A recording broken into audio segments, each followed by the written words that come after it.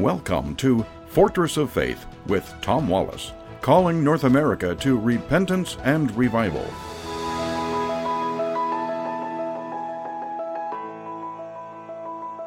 First of all, let me give a little correction. Yesterday I said that we were in lesson number 14, I think it was there, of our journey on answering Islam. This is a course that I teach in colleges, and I'm bringing it now to our radio listening audience. I'm not covering every detail here because we'd kind of get lost in the weeds with some of the depths of this material. But I'm trying to cover the bits that I believe are needful for us Christians to understand how to give an answer to Islam. Islam claims to be the superior religion, to have the superior scripture, that we Christians have committed a terrible blasphemy, that we have taken a man, Jesus Christ, who was a prophet of God, and elevated him to the position of being God, which they call blasphemy. Well, actually, that would be blasphemy, wouldn't it, to make a man God? But the Bible doesn't teach that. The Bible tells us that God became man and dwelt amongst us. And so we give an answer to Islam by exposing Muhammad as a prophet, not of God, but rather of the enemy of God. He was deceived. In fact, actually, he thought so. His first impression, you might be interested to know, that when Muhammad was in the presence of this spirit, the jinn, he thought it was a demon. In fact, the text tells us, "Never shall the courier say this of me, that I'm possessed. I shall go to the top of the mountain and cast myself off and find peace." So he actually thought he was demon-possessed. It actually took his wife, Khadijah, to persuade him differently, that no, it's not a demon, but rather it is the angel Gabriel. And so here, as Christians, we have a duty to earnestly contend for the faith. And so we're doing that. We're passionately defending our faith from false teaching. We're continuing steadfastly in the doctrines that the apostle has given us by staying to the scriptures and not accepting just any word that comes from somebody saying they had a word from God. So in order to thoroughly refute Islam, to give an answer, we need to be skilled and understanding their religion so that we know where they're coming from, so that we can argue our case successfully and also rescue Muslims from Islam. Muslims are going to die and go to hell, not because they're Muslim, but because they reject Jesus Christ. And they reject Jesus Christ because of Islam. The Quran tells them that Jesus is not God. The Quran tells Muslims that Jesus did not die on the cross. There are two verses. It goes like this. For Allah could see that Jesus, Isa, was in trouble, so he rescued him and took him into heaven, not before lifting his image and putting it on another. And he went to the cross to fool everyone to think that Isa died, but he did not. And so the belief is that Jesus was raptured, taken into heaven, but his image was taken from him, put on probably Judas, because he was the one disciple who went missing, and he died on the cross in place of Jesus, fooling everyone to think that Jesus died. But of course he didn't, according to the Quran. So if Jesus didn't die on the cross, you don't have the blood atonement for sin. If he didn't die on the cross, you don't have his resurrection 3 days later. These are three essential things for the gospel, folks. If you don't have the deity of Christ, if you don't have his blood atonement on the cross, if you don't have his resurrection, you don't have the gospel.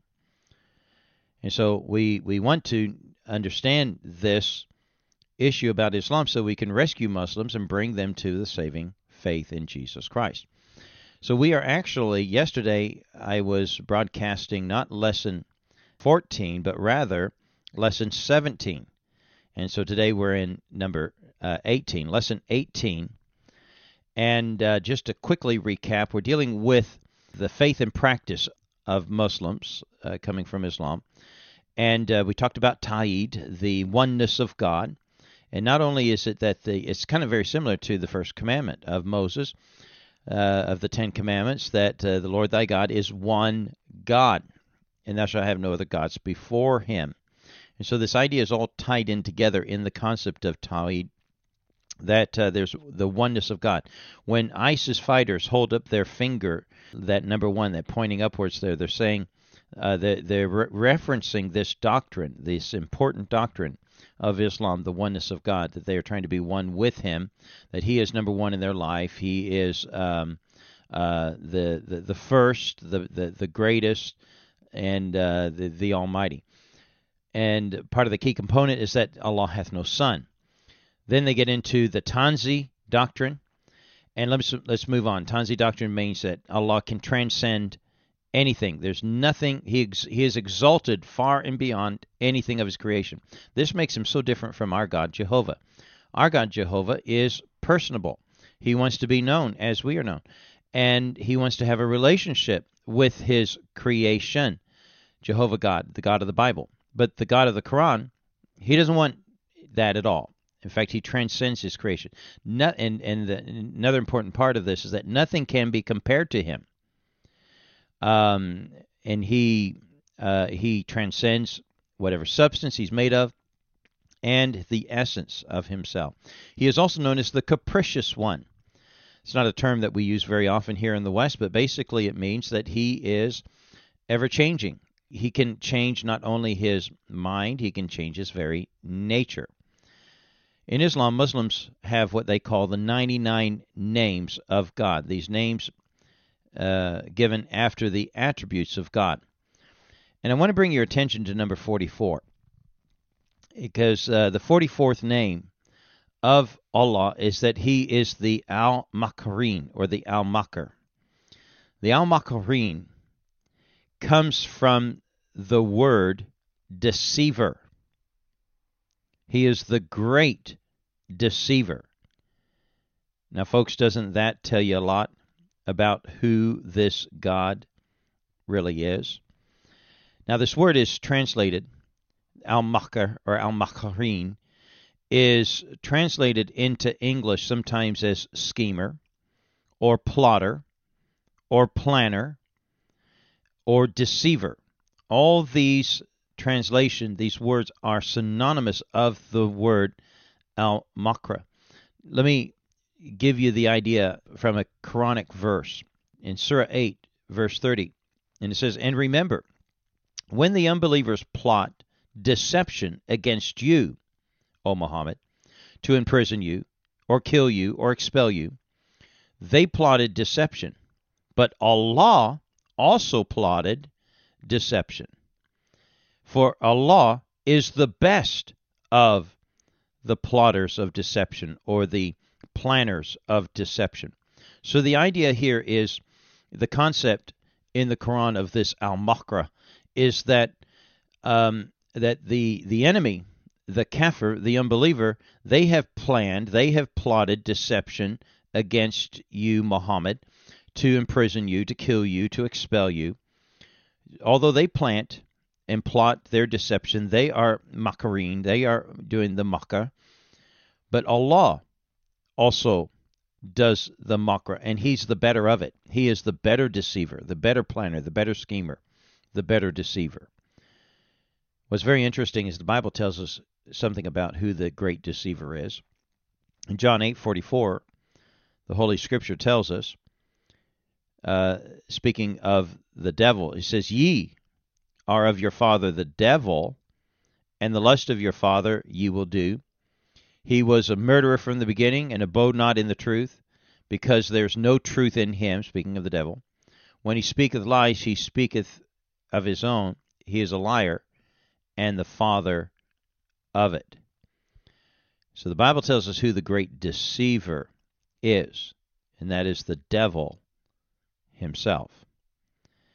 And Islam puts that title, the deceiver, on their God, Allah. You see, folks, there's some things that I find very interesting about Islam.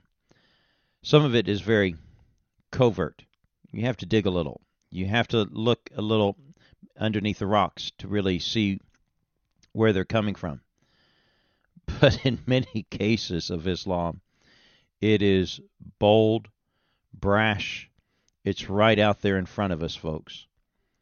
It is the religion of the enemy of Jehovah God. And that's why they war with us. It should be a no-brainer for us. Let's continue.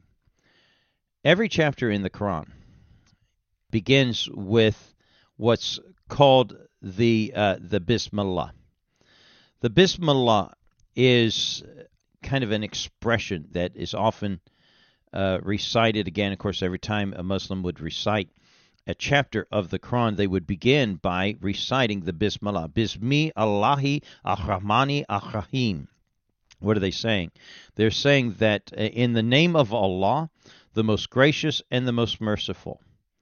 This concept, I have people tell me sometimes, well, I've studied Islam, and where do you find the concept of mercy in Islam? And I'm wondering, where are they reading? Every chapter begins with the idea of calling Allah the most gracious and the most merciful. The idea is that Allah is merciful to those who submit to Him. The idea of Islam is submission, surrender. That's what it means. And those who submit, those who surrender, they will have Allah's favor. And you'll have peace in your life if you totally surrender. That's the goal of Islam. But you gain that peace by being submitted and totally surrendered to Allah. And then in turn, He will return your faithfulness to Him by being gracious and merciful to you. You see, a Muslim to get saved is not saved by the work of their God. It's the work of themselves. They're trying to work and earn favor with Allah to gain His graciousness and gain His mercy by their good works. What's interesting, too, about all the 114 chapters in the Quran, they all begin with the Bismillah except for one. There's one chapter that's absent of the Bismillah, and that is chapter 9, the last chapter of the Quran. Now, if you were listening carefully, I told you there's 114 chapters, but chapter 9 is the last chapter. I didn't misspeak, and you didn't mishear me. Let me explain why. Why chapter 9 is the last when there's 114 chapters. The Quran is ordered, laid out in order of the larger chapters in the front, smaller chapters are in the back, except for the first chapter. And so chapter 2 would be the largest, then chapter 3 would be the next largest, and chapter 4, and so on. So chapter 9 technically would be the 8th largest chapter of the Quran. So it's in the 9th position only because of its size. And the first chapter is a prayer that they repeat every day in their salats, in their prayers.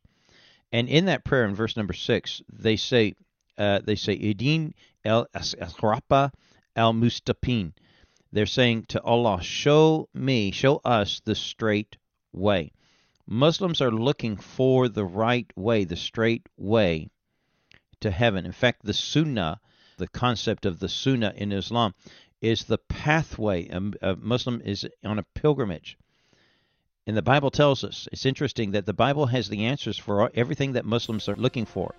John 14:6, the Bible tells us that Jesus, the prophet, said, I am the way, the truth, and the life. No man cometh to the Father but by me.